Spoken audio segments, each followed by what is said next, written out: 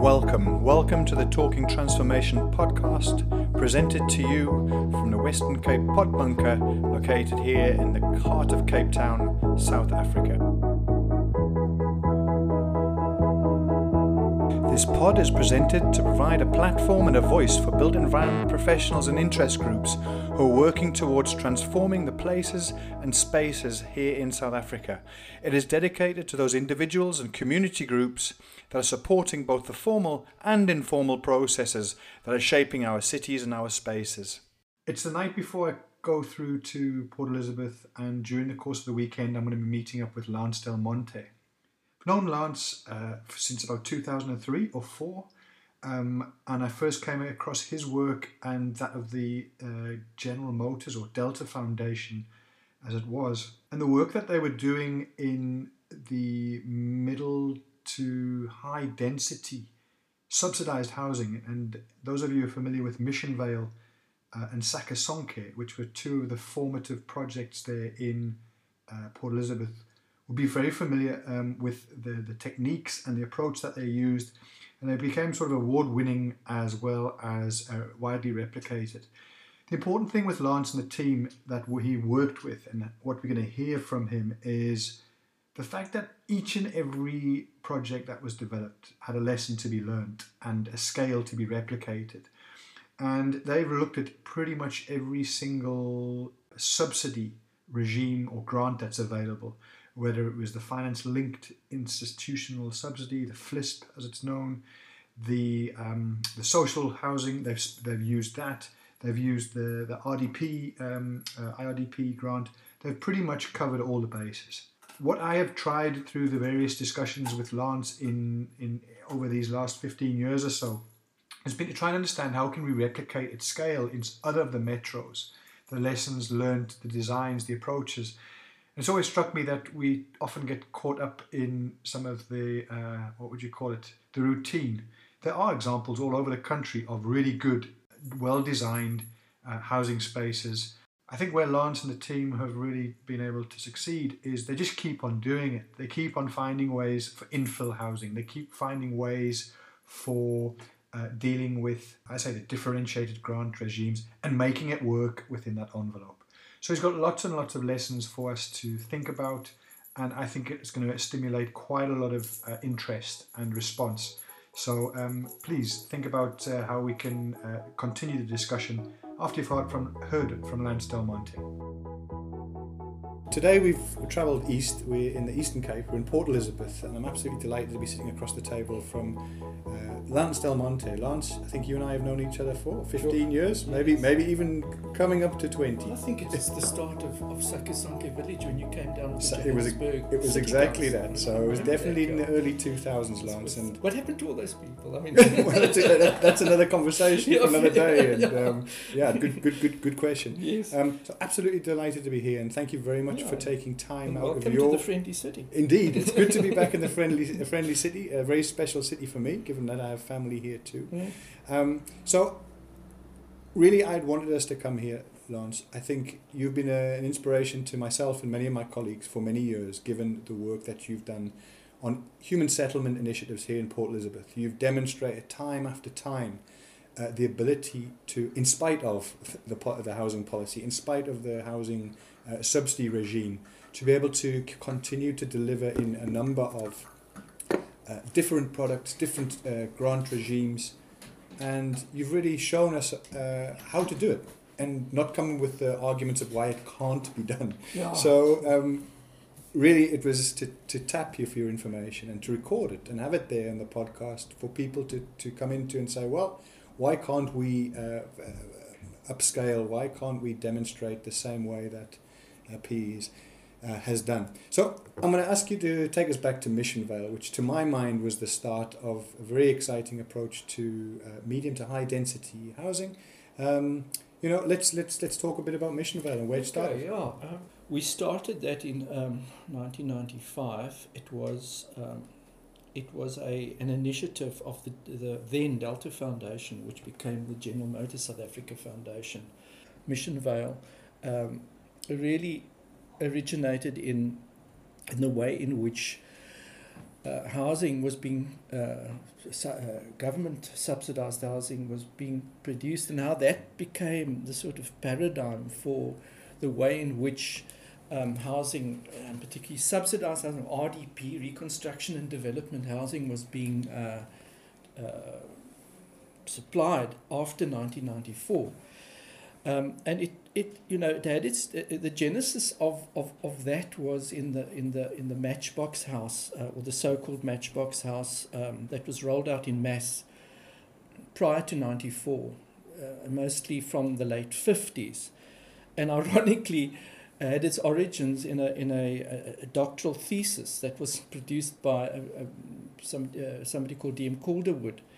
A thesis was written and it was about public, I think it was called, this is refer here, public sector, native housing in South Africa by D.M. Calderwood, was part of a doctoral thesis that was done by him, trying to establish a sort of a stereotype for housing, subsidized housing in South Africa, that was going to be rolled out in the in the group areas and later in the African townships, designed as a freestanding, it's called a 51/9, 51 square meter house. Version 9, I suppose, was a freestanding house, and this was 2 bedrooms, and this this was rolled out in mass at a very low density in dormitory towns, far from places of work and an opportunity, and became the blueprint for housing, and settlements, which were dictated in those days, and they still are to a very large extent, by civil engineering. The straight roads were cheaper, and the mid blocks had to be straight, and therefore the settlements that emerged from that were largely, lacked the identity and sense of place that we're now trying to achieve, and of course just a rollout of residential development without too much social facilities. So it became a one-size-fits-all, and unfortunately, this became the paradigm for the post-94 RDP housing for the very poor, the subsidized housing. Once again at low density, sprawled, etc. And poor location, cheap land. Poor, exactly. All of that, once again, ironically, repeated itself. And that, we wanted to, and that's where it started. We wanted to challenge that. We wanted to say, look, this can't be the answer to human settlement, as it was later to be called. We needed to challenge that, but in order to do that, we needed to produce some sort of example of how we would deviate from that. And Mission Vale was the first one where we started looking at higher density.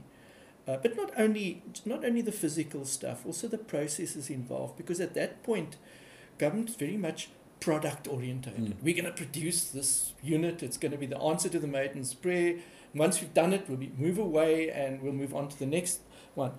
And you know what? I think there's a cliche that says that housing isn't about houses. It's about processes to get to housing. And we started looking at how do we involve people in the construction of the houses. How do we sort of extract as much as we can from the subsidy, not in only producing a shelter, a roof, but also putting back some of the investment into the community. So that gave, it was very idealistic. We were like dreamers and said, okay, we're going to do this. A lot of, and I'm going to touch on that later, a lot of people, because there's a question about, what inspired you. But a lot of people said we could never do it, it's not going to work. And we said, well, watch us, we're going to do it. And we got support from the then Department of Housing. They gave us subsidies, and then we started Mission Vale. And that took some time. The idea was to have a replicable model, to bring people there, to learn from the experience, both the negative and the positive, and we were going to write this all up, which we did. We invited people to come and look, in situ.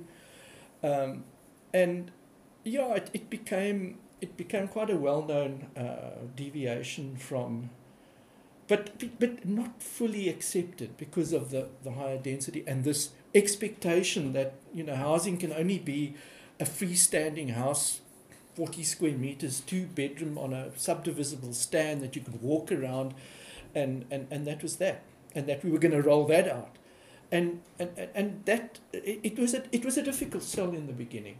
We persevered, and I think that was the start of the process, and it did start in Missionvale, as you quite rightly said. Thanks for that, Lance. I think it really sets the scene quite well. You've given us the heads up on Missionvale and how that the idea of trying to look at a differentiated type and approach.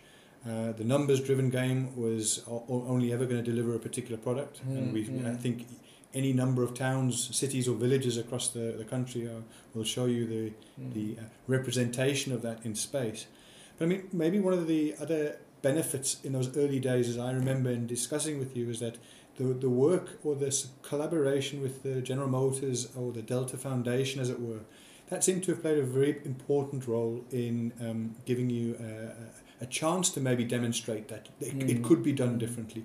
Maybe just a word on Delta and the General Motors Foundation. I think approach. The GM Foundation, I'm going to call it the GM Foundation because it wasn't Delta Foundation for too long, because when South Africa became a democracy in 1994, they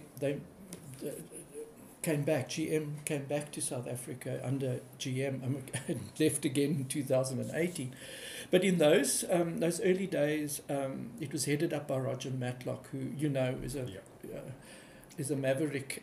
He's one of the few civil engineers I know that has a social conscience, and that is. And I'm sorry, engineers are great at what they do, but he had a sense of humanity, and he gave me enormous freedom to experiment. And I think there's so many lessons in this, experimentation. We don't experiment enough. We're too scared to experiment. And he gave me all that latitude. And again, wanted to create these models. I think, again, idealistically, we wanted to try and distribute them to other, for free, write it all up, distribute them to other housing delivery agents. And they funded a lot of the R&D, research and development, and provided guarantees and the sort of backup to confidently approach funders like the Department of Human Settlements at the time, the Department of Housing, and others to provide. And by the way, in 1994, it was only RDP houses. They had not expanded it to the social housing. Social housing was still on the horizon, right? That instrument was still 10, 15 years away. And also the FLISP, Finance Linked Individual Subsidy Program, was also far away. So we were working in the RDP because that's all there was.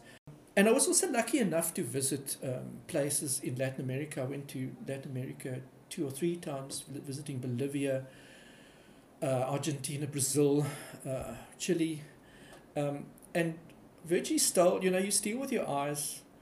You pick up ideas, you get inspired, because others, you find out quite soon that others are in the same boat as you. Poverty responds in exactly the same way, whether you're in Brazil, in the favela, or whether you're in Soweto-on-Sea in Port Elizabeth.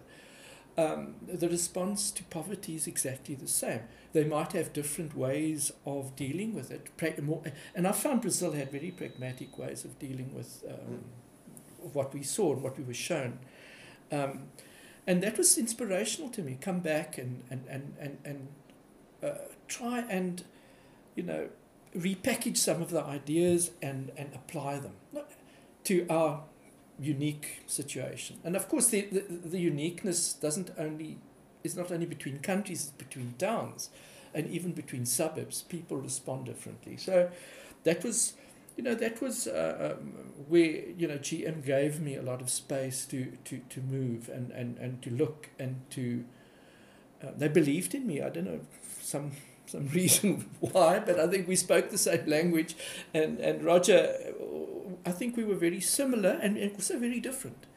Roger was quite a maverick. Maverick would certainly be a word that springs to mind. And liked to push buttons, but in a nice way. And I think that's where where the role was. Obviously, also the funding and it was an interesting relationship, because I always thought, housing is quite a risky business for a company, a corporation like General Motors. Sure. The kind of stuff we were doing could blow up in our faces and land up on, literally land up on the shop floor, in GM. And it was being such a big employer, I mean, massive reputational issue. Absolutely, right? and can you imagine? I mean, housing being so politicized and so sensitive, and we were so close to it that we could, if we did something wrong, it could land up in the newspapers and get out there, and the whole thing would be scuppered, and we'd land up with egg on our faces, literally. But you know what, we got through that, and I think we managed to manage the little bit of flack that did come from it. It was part of the risk. And if I remember correctly, Lance, just to be clear, I mean, this wasn't about General Motors getting housing for their employees. No, it never was. That was very clear. Very clear, correct. Very clear about social responsibility. It was more of the corporate social responsibility, and I think they got a lot of mileage out of it, in that they were seen to be doing something for the community at large, and not just for their own employees, which they could have done. And I think it would have been a lot less valuable to us, because it would have been so focused and so narrow that we wouldn't have been able to go into all these places we went, and therein also lies a lesson for big corporations to also be a little brave, take a risk, and don't just go into the easy stuff like giving money to a good cause. This wasn't giving money to a good cause. This was seriously risky stuff we were going into here. So I think GM, through Roger, I think he filtered a lot as well. I mean, he protected the trustees he had a board of trustees that he was responsible to. I think he protected them a lot. Didn't lie to them, but just was selective in what he told them, not to unnerve them. The consummate maverick politician, in that corporate space. Yes, and he was good at that. He really was. So let's broaden it again. So the Mission Vale approach was upscaled significantly, as recollection goes, around Sakasonke. Yes. And I mean, Delta played a big role in coming in, to assist with the auctioneering of some land. And maybe let's move into that Sakasonke location. So we sort of reflected on Mission Vale. What did we do right? What did we do wrong? And after I came back from therapy, I mean, I'm joking, we decided that we needed to repeat it, in a better form. We had learned quite a lot from Mission Vale. We'd written up. We were quite open about the mistakes we made, because you also learn from the mistakes, and it's not just the successes. And then Mission Vale came about, and we were looking for a piece of land that was well located, and this caravan park came up, and the owners were in really dire straits, and it was offered on an auction, and we went, and nobody. It was too close to the township, but it was also very close to Warmer, the established, let's call it the old established group area, and we bought it. And I mean, we couldn't have bought it. I mean, GM Foundation had the money and said, "Yeah, go for it. Let's go and buy it. That's our new project," and that was the start of Sakasonke Village. It had some infrastructure on it that we used. There was an old ablution facility we turned into a community centre. It was a big ablution facility. and also a creche, and later became it was first the storeroom, and it morphed into so many things over the duration, of the project. But yeah, there were lots of lessons I think we learned there. I think there was a lot of skilling of the local community. It was the first time I had contact with SMMEs in the and then lies another story that would morph into something more benevolent, which I'll touch on later. But at that stage, we had small builders from the community that we trained up at the East Cape Training Centre, which was a training centre up to, doesn't exist anymore. That needed. We needed to show them that we could re-employ people, and they would train them in things like carpentry and all that stuff. And it was a very, very good synergy between the two organisations. We had looked at women in construction, and they were that's a whole issue for another day. I can talk long and hard about that. We looked at alternative construction methods. There was a house built out of wire called wire wall. There was another one, I don't know if you know Muladi. We tried to encourage this Muladi system, which is a system using plastic shuttering into which you throw concrete. But most of it was built conventionally out of blocks. And Lance, correct me if I'm wrong, you talked about the time in South America and some of the favelas and so forth. Yes. Didn't you bring in some material from South America because of the economy of scale of actually bringing in from overseas? I think it was the panel board. It was the board. It was the shutter ply board we used for the second floor. We had to import because it was much cheaper. There you go. And we could import a whole container load of it, and it came from Latin America. It was that was like 15 years ago, and now you think about where that board comes from, the Amazon forest, maybe we'd be a little bit more circumspect. So there's a bit of social responsibility gone wrong there. But there's so many pitfalls in housing. The ambition was noble, the execution and circumstance. There was the double story issue. There was the trade-off of density. That was very much the people were still worried about this double story, semi-detached, higher density, as opposed to what I described earlier on, the freestanding house. And what we did was we used the subsidy in such a way that the smaller earth and the higher density gave rise to much cheaper engineering service costs. And the balance of that we used in the house. So we could, through density, and the advantage of cheaper service engineering, we could then boost the size of the house, and we got houses of up to 46, I think even 48 square meter, which was unheard of. 40 was the minimum at that point, and the maximum. And we managed to go up to 46 because of density and because of the tightness of the development. It was a very highly pedestrianised development. We had places where cars could come in, but the car population was about 5-10%, and it was also on a very good transportation route, taxi route. So it was close to amenities, so it played into all of that.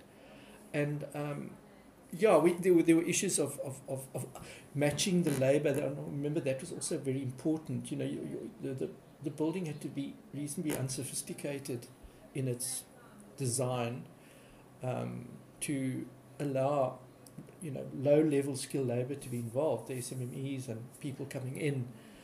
So that was a lesson in that, and the issue of wastage. We tried to design the house around standard lengths of material, and so there was a lot inherent in that whole project that was good, and it was a great deal more successful than Mission Vale. We were kind of feeling in the dark. Maybe just before we get into the discussion on the on some of the job skilling and so forth, one of the things I wanted to touch on was how are you dealing with expectation? it's an interesting that you say, if you're looking at the form of the old style house, one earth, one unit, single story, low density. And if we're now looking at Sakasonke or Mission Vale, what we're typically looking at is a 2-story, maybe quad, 4 units in one these were like earth, 2 and 3 or two and three in a row. 3, I think. What do people expect? What is the deal within the whole land and housing space?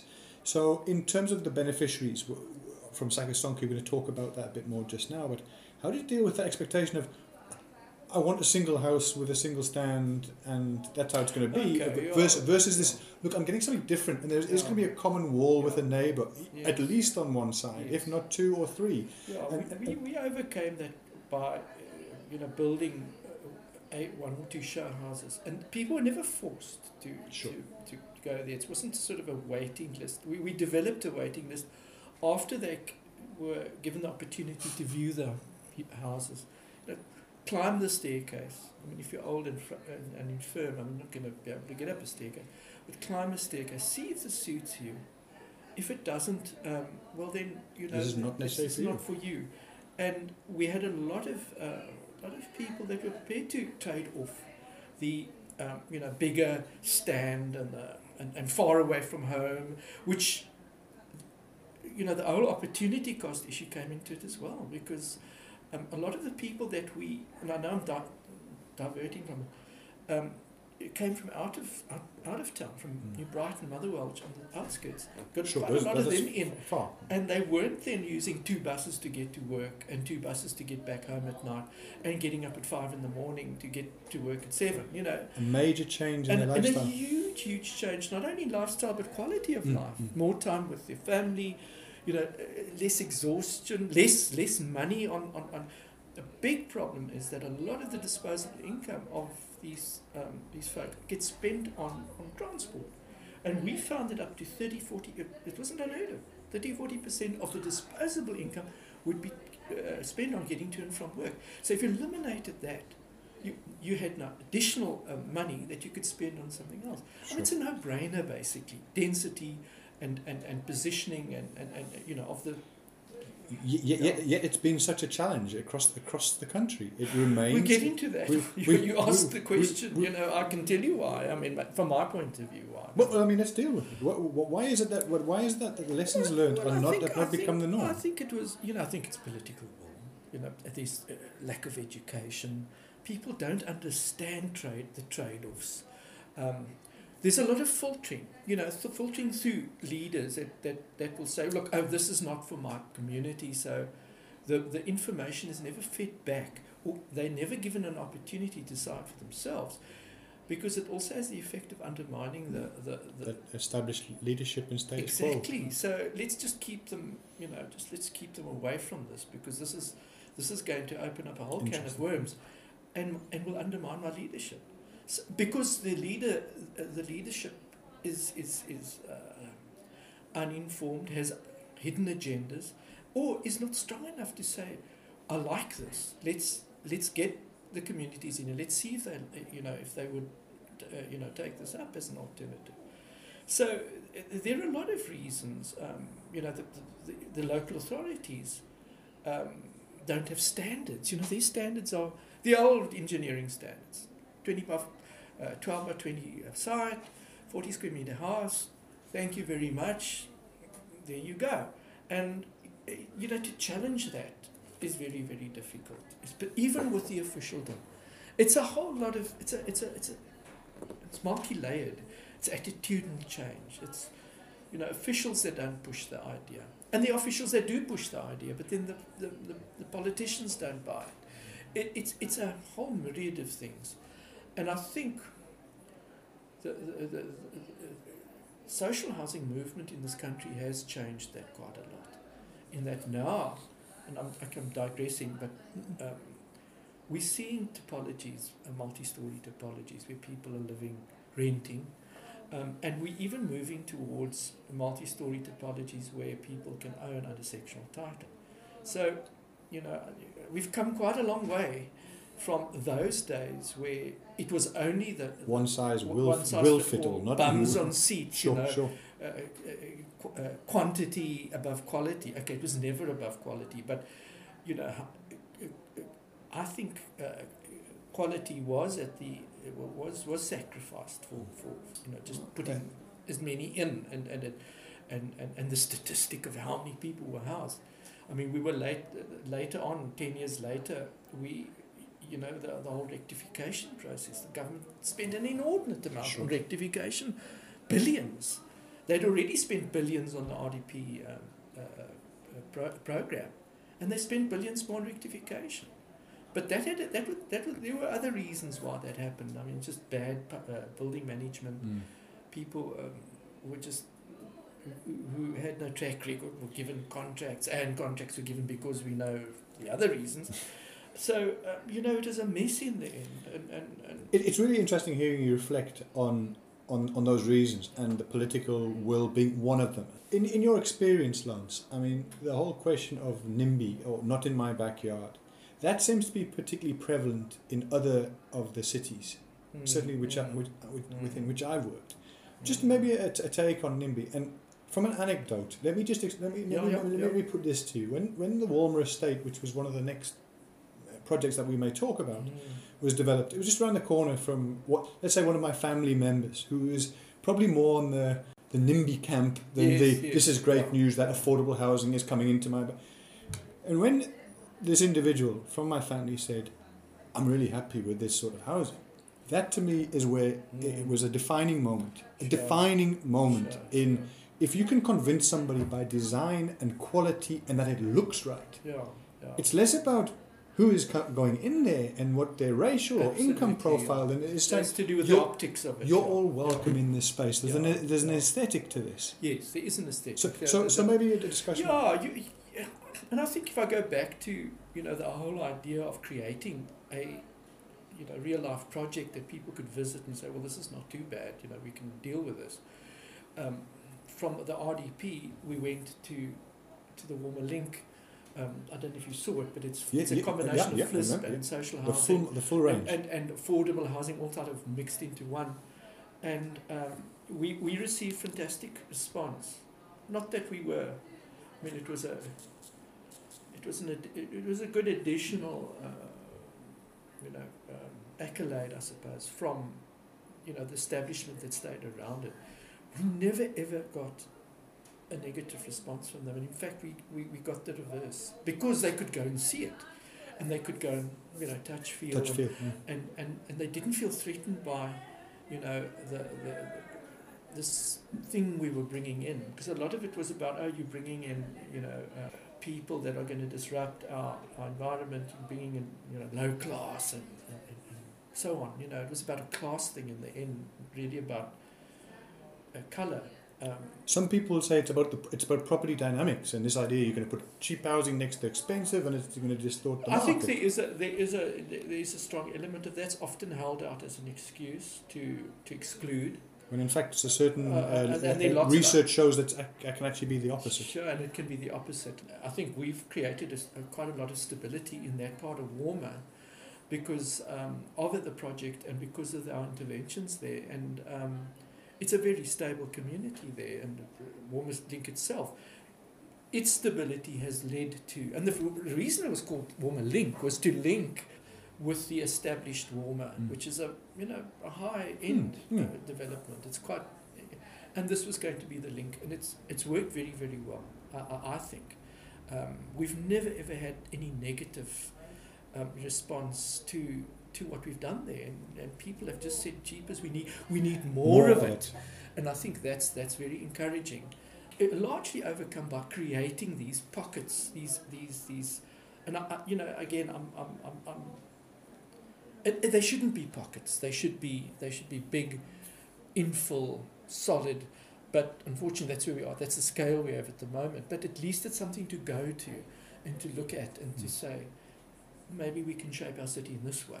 If I take you back to the days of a Mission Vale, a Sakasonke, yes, a Walmer Estate, public participation. So here we are. You've talked about what did they look like? What were those meetings? What were some of the issues that design charrettes and Mission exciting? Vale was because you have you have a huge demand and you have very small supply. You have a limited supply. You only get so much money. We built 500 and 498 units at Mission Vale, and we had a huge informal settlement, most of whom qualified. And that's where we went a little wrong with the beneficiary selection. It was an abjectly poor community, and it was our first project, and we were thinking, we've got to help the abjectly poor first. That was our response. And it was, we learned the lesson that you should actually mix within the income group. You should have people that earn more, and you should have, maybe the majority earn on the downside, but you should also mix it. We didn't mix it. We just took and most of them fell way under the maximum. And there was a lot of conflict around that too. And I can tell you stories about, used to get into physical arguments about who was going to be selected and why were they selected and we were not selected. And difficult conversations. Really difficult social dynamics there. We learnt a lot of lessons, and in Sakasonke we decided to get Clive Felix. You may have heard of him. He headed up the Urban Services Group, which is like the DAG. We know the DAG. DAG in Cape Town, and it was Built Environment Support Group, BSG, I think they were in Johannesburg. We got the equivalent here of Urban Services Group involved. Clive Felix, who also a great guy who I have a lot of respect for, and you asked me who's influenced you, and probably one of them, Roger and him, would probably stand out as the two. He was responsible for his organisation helped us select in Sakasonke. Right. And there were, things like what resources they had. We went much deeper into the family environment and how can I put it?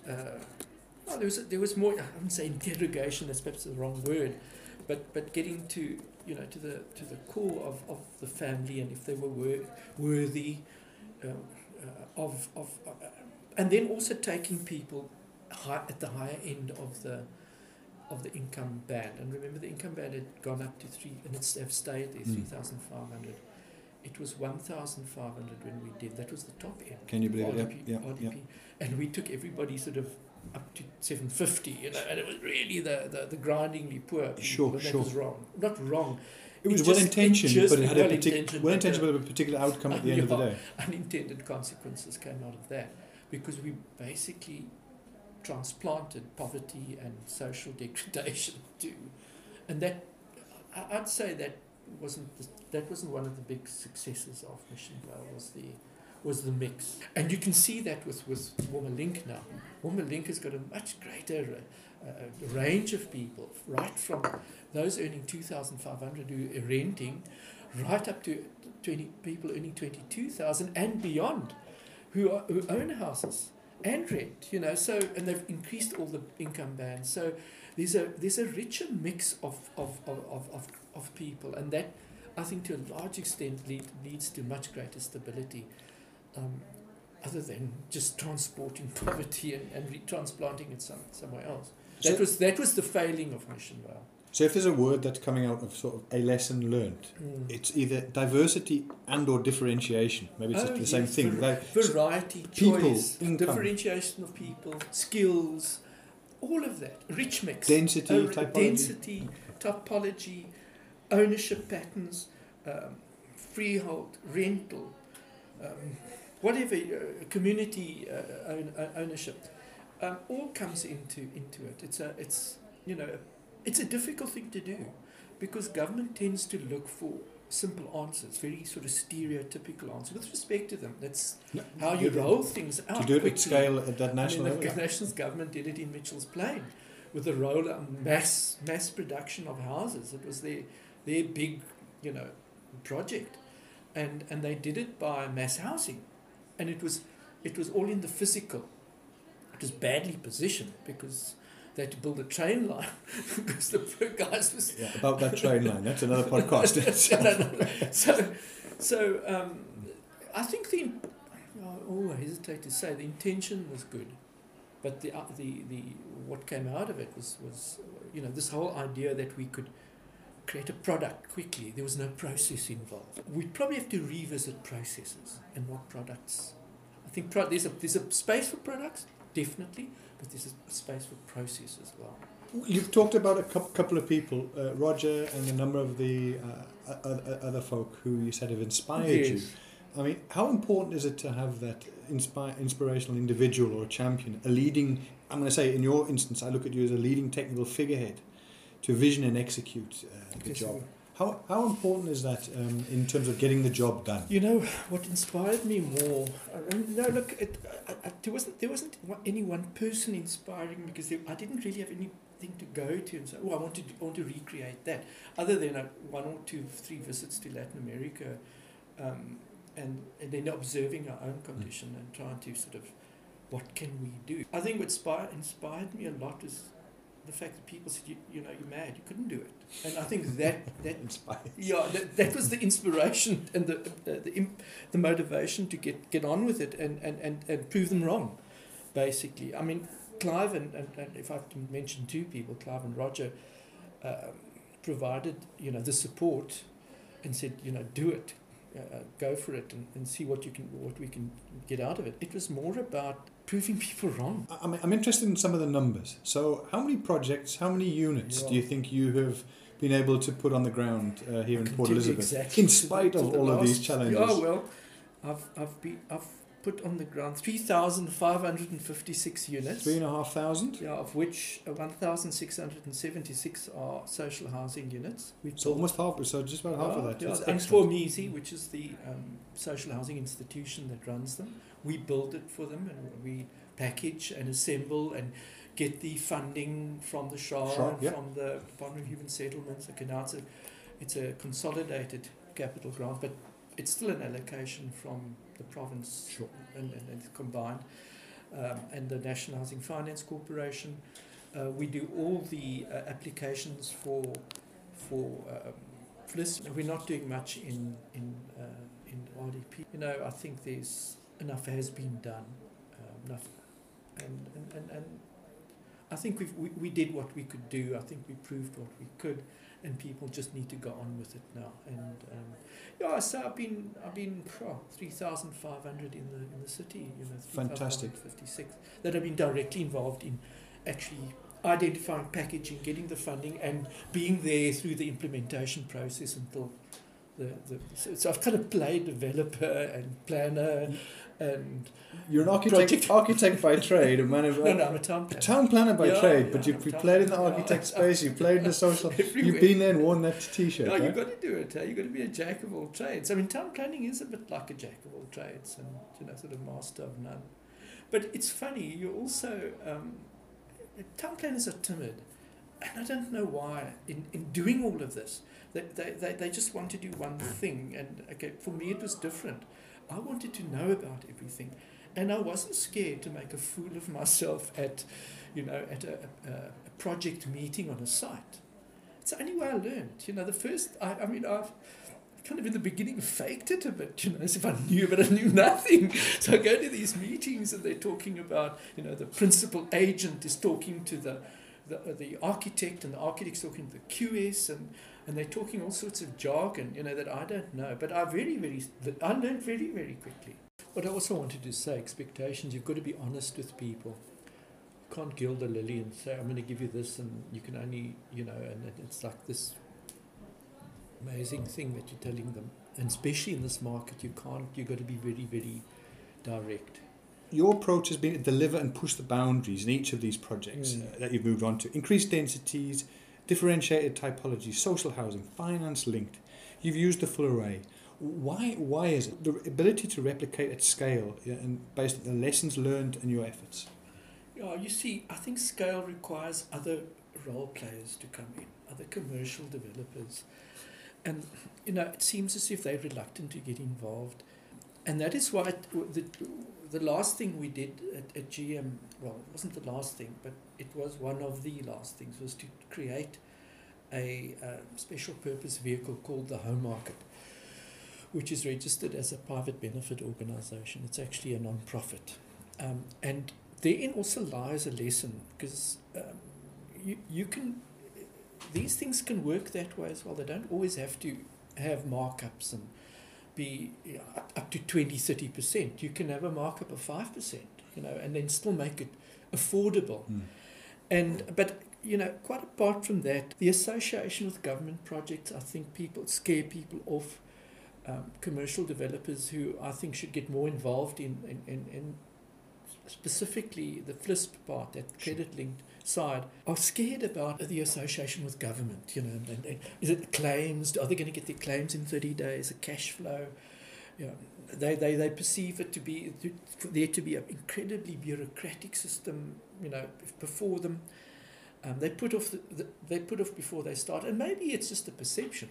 Maybe it isn't real, because we've had problems with the Department of Human Settlements in claims, but it hasn't been a total train smash. We've managed to, and we've had a good association with them for some time. So there has been this sort of private-public sector partnership element in it, and I think it can work, and it's worked for us. Private developers are just scared. They're scared of those. That association, and I've had a number of them sit here and they phone me and say, give us some advice on how we can get involved in social housing in FLISP. And then when I relate the story, you can just see the face sort of like the blood drain. Yeah, just drain, and you can see. And then right at the end they say, I think this is not for us. And then they're out of here. So, and I can understand why. I always encourage more to be involved. There's enough for everybody to do. There's more than enough. I can never understand, why people feel, and why we've got a shrinking construction industry. It's for me, there's so much to do out there, and there's so much opportunity. I can't do it on my own. We're only so much, so many. So I've always tried to involve others, whether they NGOs, NPOs, commercial, private developers, to be involved, and it's not. I also think, I've got a board that's of very, very experienced people. They're an aging board, and they're of that generation that are idealists like me. We're obsessed. You have to have courage and tenacity. It's not easy. Patience. You've got to focus all the time. Given the fact that you're going to have a lot of people telling you you're going to fail, you've really, really got to be focused. You've got to be thick-skinned. So it's not just the organisations. Who you have, who's behind it, who's the personality. You can't replicate personality. You're either thick-skinned or you're not. You're either dogged or you're not, because you have to be. There's so much stuff there. There's also the well-located cheap land. It also gives or lack thereof. Lack thereof. Well, people will be horrified if I mention expropriation without compensation, but I think there are strategically positioned places not owned by public, by the public in cities that, I wouldn't say without compensation, but certainly need to be expropriated with some compensation. I still believe in some compensation. And whereas, we're on the subject of expropriation, it seems to have a rural focus. It has an urban focus as well, and probably even stronger in the urban area than in the rural areas. I think this is where the conversation has been lacking. It seems to become this rural. It's going to be fought out in the battlefield in the cities and towns of the country. It's in the urban areas that it's going to make a huge difference, and it's going to take on a completely different shape. Hence, I wrote this. This whole, land invasion, and we can control land invasion. I'll give you a copy of that. That was the last thing I wrote. For the listeners, this is a guideline to site service and settlement programs published by the General Motors South Africa Foundation. So there's a full document here, Advance, where you're going into some. It's a really graphic document because we wanted to show practically, in a land invasion situation, how you can invade land formally and with and manageably, and how you can manage it as a local authority, as a community. So this was the last, and it's ironic that I went full circle from all of this back to this. So you're not advocating for land invasion, do I hear you correctly, sir? No, controlled, managed, and planned land invasion. So and in places that are strategic. I mean, you don't want to go to floodline places under floodlines and unsuitable. But common sense. But yeah, identify where this can take place ahead of time. We've done this before. I mean, Soweto-on-Sea was used as a model. 10,000 families were half of them were allocated sites and services in an adjacent area, and the shack material was moved, and they were in such a way that they could upscale later on and consolidate. So there are methods. We tend not to look at this as part of the housing solution spectrum. Funding procurement, that's all under this problem of getting scale and bureaucracy and. Maybe one last thing on that issue, Lance. The finance institutions, the banks, the lenders. Yes. What has been your take on their enthusiasm or lack thereof in terms of this space? I think initially they were. My experience with they were initially sceptical of it because again association with government and so on, and I remember quite distinctly the banking world didn't want to get involved in the credit linked or FLISP subsidy market because of the fact that they had this 8-year clause in yes, you had to sell back to clause. So that was removed, and that then opened the way for banks to get involved. So there's a foreclosure, the banks get their share first, and then what's left goes to back to government, and that opened the way. So you could see banks' reluctance, but once we started, we've done 400 more, FLISP. 400 FLISP. You probably that's 400 of the 600 nationally that's been done. It's so probably so, and we have. Can I mention first? Please National ABSA standard, and it's a home loans. Nedbank's not there. Don't know why, but they have provided bonds and without a problem. I don't know of any foreclosures, in fact, because they would come. I would know about them sure. selling in there, and there've been secondary sales as well. People have on-sold, and they're allowed to, but then they won't be helped again ever again. Understood. So, but the banks have been they've assisted. They've come to the party with home loans and so on. And we're about to embark on our next one, which is a sectional title FLISP, which we haven't done before. So does that even exist? Doesn't exist. Doesn't exist. You're making this up now. No, it's true. I mean, we're doing a sectional title FLISP because we believed because the income bands have also been expanded.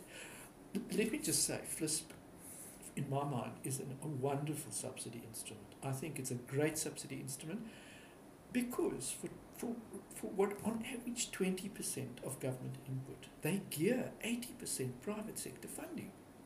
Social housing is different. Completely. It's 80% and only 20%, although that debt funding part is kind of growing in percentage. Sure. But generally it's about 80% subsidy, restructuring capital grant top-up, and 20% from either from a debt funder. We use National Housing Finance Corporation, but Nedbank I think also play in the space. So that's only 20%. FLISP is a I don't know why more attention is not placed in FLISP. Is it not because it's just too difficult and it's just too? I don't think it's difficult. I think government, has to share the pie amongst the instruments. I think the obligation is still to provide for the free basic house, and that consumes a lot of the fiscus. That's back social to housing is probably second in line, and then FLISP is, but they can do a hell of a lot of more with FLISP, given the fact that the subsidy is relatively small in relation to the total. Our average FLISP is about 45,000. Out of three RDP subsidies, we can do three out of one subsidy, so we can do 3 FLIS people and gear 3 banks that will provide 80%. So just on that score, I've had lots of discussions with Amity Vorder, who was, and I wrote things, long things about my experience, because the FLIS project we were doing at Warmer was a national housing pilot project. Yeah. So and we learned a lot out of that. The greatest thing I learned was, people pay. We were scared of foreclosures. We were scared of rent boycotts. Those are natural. We natural never ways. had, in the 4 or 5 years that we've been we're out of it now. I think we're down to our last 3 houses for sale, which is just an ongoing thing. We've never had any of those eventualities. So it's a great project, great subsidy. I think it's a fantastic summary. I mean, and this idea that, as you say, one IRDP subsidy equals 3 FLIS. In my mind, it comes back to what is the deal? What is it we are offering? And I think this idea we need a range of products. Yeah. But where we say we're going to emphasise, and it seems to my mind that we still emphasise in the one earth, one unit, and we're getting confused in, is it that or is it the site and service? At the meantime, social... There's still site and service. 100%. Then there's RDP. Then there's social housing, CRU, whatever. I've never seen CRU, but I mean it's the same as social housing basically. And then it's FLISP. And then it's you're on your own kind of thing. Those are the steps. So that's the ladder. Which one are we emphasising at national? I think that's been the challenge for us. Exactly. And that has been the challenge. It's very much that thing that speaks to the ladder. And I think it was good intent. 100%. There was lots of good intent here.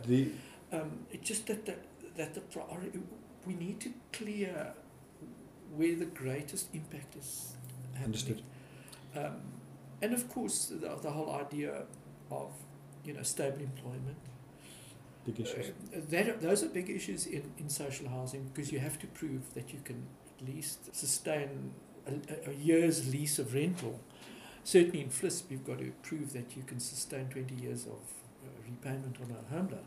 So it requires stable employment. It requires the economy to grow.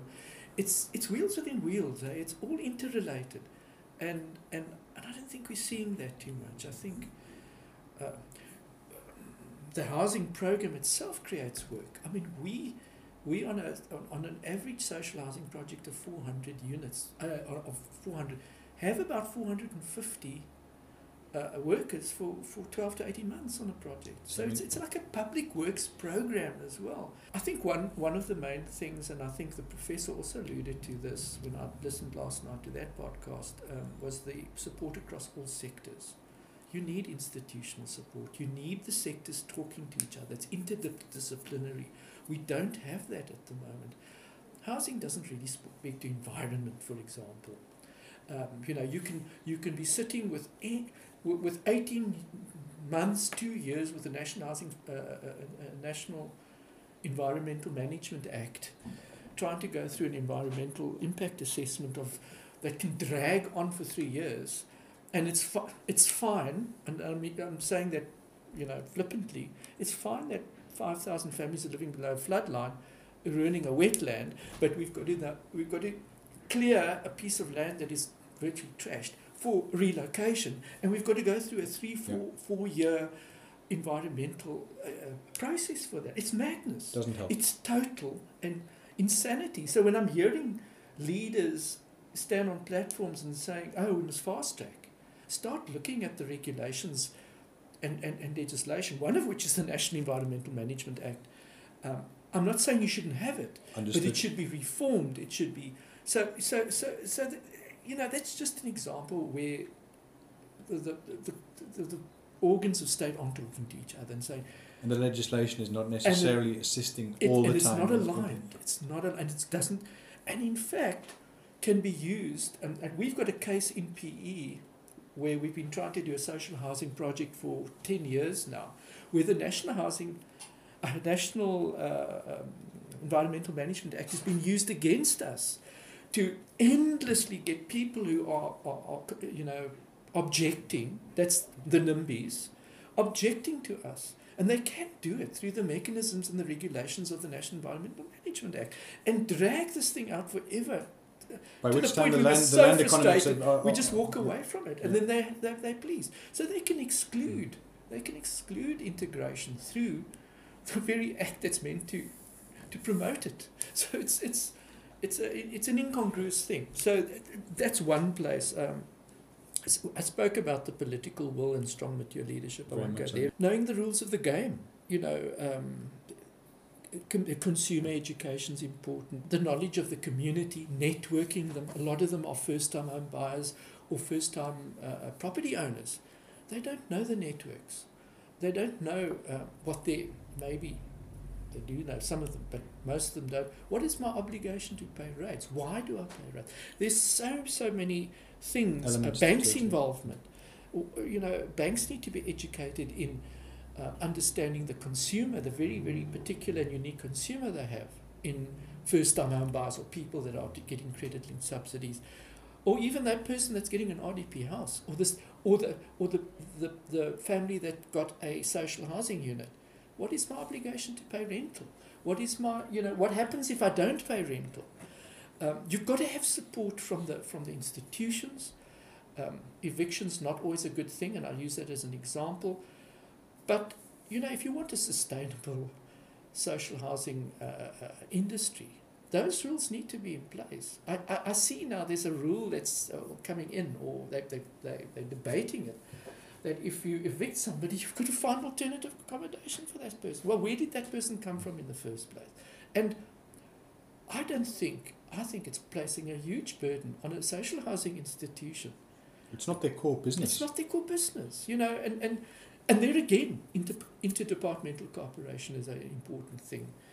Maybe site and service. There's a lot of developmental and socio-economic advantages to. The obvious one's been job creation. I've alluded to the amount of people that we employ, both in the construction, but also post construction. You have janitors and officials that have to run these things. Security in one with respect. Better homes, better quality of life. I can say with complete conviction that I've only seen quality of life improve.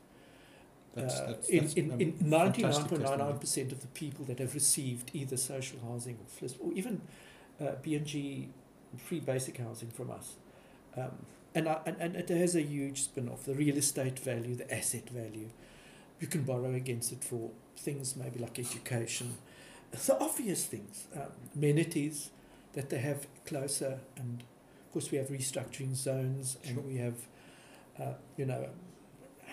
Any town planner knows the principles of town planning is to increasing the rate base of the city, creating, reconstructing the community basically from the putting Humpty Dumpty together again. I suppose that's the. Well, we inherited in '94. It was broken, and we've had to rebuild this thing. And one of my good friends said to me, Lance, we did Mission Vale. I can now remember it so well. He said, you don't need to build houses. You've got to send a lot of psychologists in there because these are broken people. And I thought about that. I said, don't waste the money on the housing. Send people and reconstruct these people. They are, there's a lot of damage. And I remember that so well, and that was years ago. And, I'm very sort of solution orientated. I want to do things, and that was a completely different sort of idea. And then, you need peer support. You can't do it on your own. I mean, it's almost a trite thing to say. You do it with support, and you do it with peer support. You do it with teams that you can rely on, and you get those people together to understand that the dream may be with you. I mean, contractors, I had a contractor. Contractors are very hard people. It's just about the JBCC contract. See, I've learned. And all this stuff, and then right at the end they said, it's one of the first projects I've ever felt that I've actually contributed something as well, that I'm part of the building or the reconstruction process. I know that sounds like very airy-fairy. And I thought, cheapers, even if you change the mind of one person, it's really important. So it's had an effect on so many levels, so many people. It's been a great experience. So it sounds like a proper journey, and that's what we wanted. That's what we wanted to try and reflect on today. Yes. I was basically wanting to close up by asking you where people can find out more about what you're doing. Yeah, under GM, we obviously had websites, we had documents, we had stuff. We wrote stuff about our experiences. We were open to being interviewed. We were For sure. site visits. We were beneficiaries of that. We had workshops. We had almost focused workshops on aspects of housing. We've given lectures at university, and in fact, a lot of this material. I'll give a module on starting a social housing project, but from the implementation side, not from the management side. Understood. And what the components are, and what the steps you need to go through, project management, all that. Around, we use social housing as a theme for the students here at the university who do housing. But it also it resided on websites, and it doesn't anymore. And what I want to say when I was thinking about this, your initiative is a flippin' great initiative to actually revisit, re-encapsulate, almost historically. It's archive. It's archive material. Yeah. Not so, and it's there. It tells a story, and gather it and keep it in a place. And I think it's a fantastic initiative that you're doing. And I hope people will learn from what I have to say, as much as I've learned from the two previous podcasters. Great deal that you reassess your objectives just by listening to what they're saying and say, that's an angle. Hadn't thought about that for a while. And that just reminds me again that.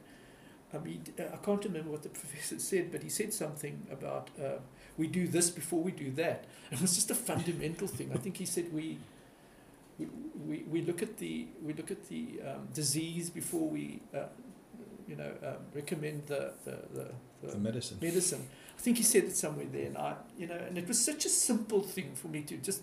Yes, we do look at that first. And that did we look at it here? What were the symptoms that led to this? What were the symptoms? What did we look at here? So. I think there is still a website. We've got the permission from GM through the Home Market, because it was a IP as well. Yes, and there is one, and they can find all of that also. Fantastic. On there. But I think your podcast is going to be great in encapsulating it all, and it's nice to hear from people. You can hear the motion. And I think that's important. It's just a dead old piece of writing. Yeah. Well, what I think is going to be interesting, Lance, and I mean one of the tests for us in terms of the podcast and its effectiveness is what's the feedback we get. What are the things where people, and that's where through social media like the Twitter platform, which is not something I'm particularly familiar with. Yes. Is what do people say? Do they say, Lance Del Montaigne's approach inspired me, or actually it's old school. We've moved on from there. It's I think that's. And I'd like to hear that response. And I think we're open in every sort of podcast that we're putting out. We once we got the platform up and going properly, I think that's where it's to stimulate debate, to recognise there will always be a 360 of opinions, 360 degrees of and sometimes we'll agree and sometimes we'll disagree.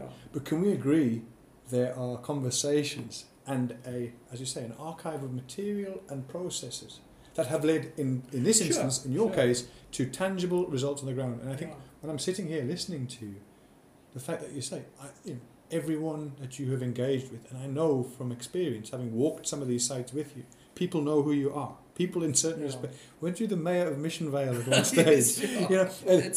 An official. The point. You say that you've yet to come across somebody who has not benefited from the approach. That is profound. That is truly profound. Both people who on the receiving end, and when I say receiving end, have been part of the process and have received, and those that have been involved, and those that are looking in, saying, okay, what can I take from this?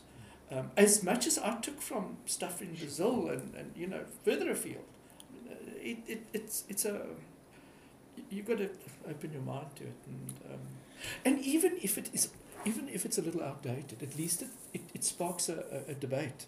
In my mind, Lance, certainly you've earned your place in space as somebody who really has since I think so, 1994 yeah. completely changed the game, Oh, and we inspired certainly from my side, in my own personal career.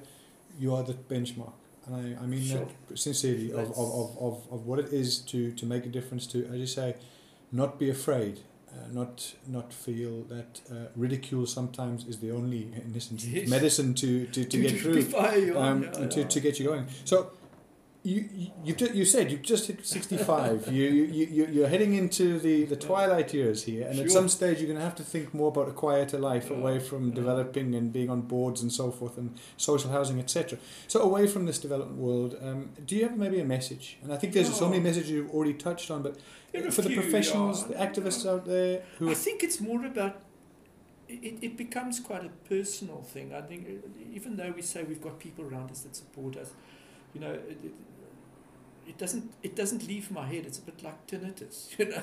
It's buzzing there all the time. It's constantly there. It's like a mistress, you know. I would not know. You can edit that. I would not know, sir. You can but I think what I said earlier on, don't listen to the naysayers. If you've got an idea and it's a realistic idea, you must just go for it. Believe in yourself. The usual things. Believe. Basics. Yeah, the basic stuff. Never shun advice and knowledge from others. No matter how old you are. I'm still learning, and I'm still wanting to learn. I'm still keen to sort of get opinion. That's why I'm quite interested to know what the response is going to be. Feedback is going to be here.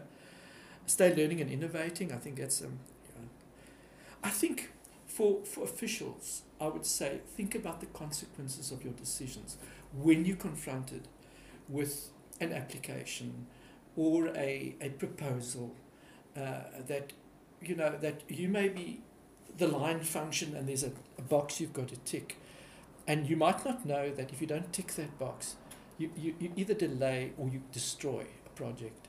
Think about clearly, and officials tend not to. Think developmentally. We talk about a developmental state. We talk about a developmental local authority. Understand actually what that means. What does it mean? And you know what? We don't live in a perfect world. So even if the thing is not perfect, but it has, you know, for the old planning saying the greater good, you know, it has some element of the greater good. Make it happen. Make it happen.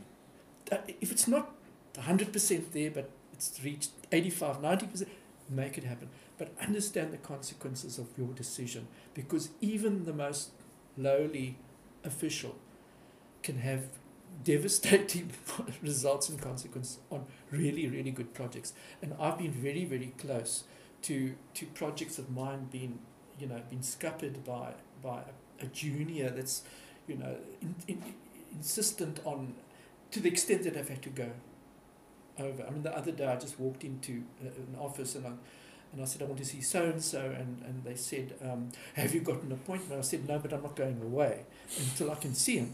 And then he'll see you in 10 minutes. And then I had the letter the next day.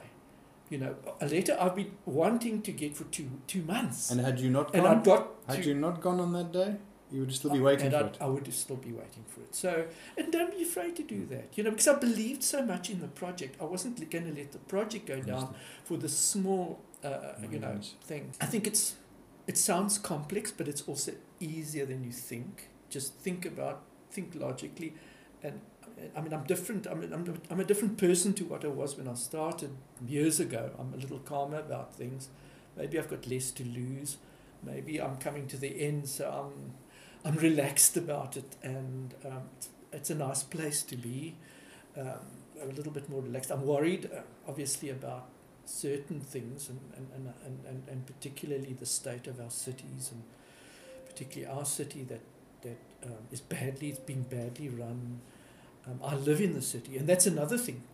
Don't think you're not a citizen of the city you're making decisions in.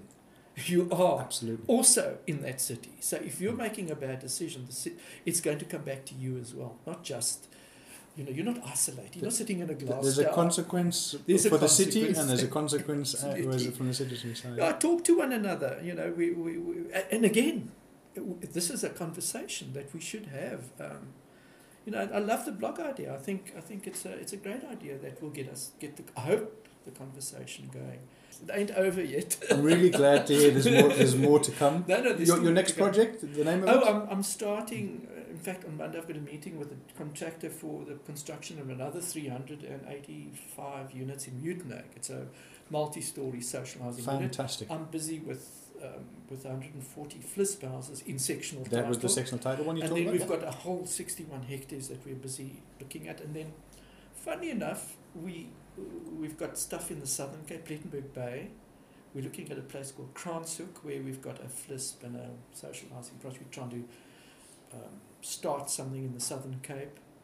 There seems to be a lack of interest from the Cape Town side, so we thought, okay, well, from the PE side, we're 2 hours away, and I think that's the problem, is the distance. We've got an affordable, whatever that may mean, an affordable retirement village we're looking at. Well, you see, how do we get in? I think I'm getting that also in Plet. It's in a place called Witterdrift. It's a small little town just off a attractive little town. Not quite as cutesy as Greyton, but certainly it's within easy reach of Plet. It's a very nice area for retirees. It's tranquil. Sure. Not at the moment with the stuff happening on the national Hopefully road. we can get home tomorrow. But that'll pass. It's Friday, so I think we'll get some peace over the weekend, hopefully. So, yeah. Lance, I can't thank you enough. You've got the weekend ahead of It's a you, pleasure. and I really appreciate the time. You certainly, every time I've come knocking at your door for advice or for time over the past 15 years or more, you've always given it to me. Thank you for this. I suspect we're going to be looking at a number of podcasts. We've got a lot of material here, Well, and it's going to be a with testimonial that you can, hopefully you can come back to when times are tough, and certainly for colleagues who have always said, there's a man in PE you need to go and speak to. And now if they can't get to you, I wear that with dignity and respect from you. I mean, it really. It's from the outside. It's fantastic. I can't wait for people to hear this. It's going to be very, very exciting for me personally. Lance, enjoy the rest of your weekend. Yeah. Thank you for your time. Pleasure. Get involved, get informed, most importantly, get subscribed. You can find us on our Twitter feed at Talking Transfo and the number 1. That's Talking Transfo 1.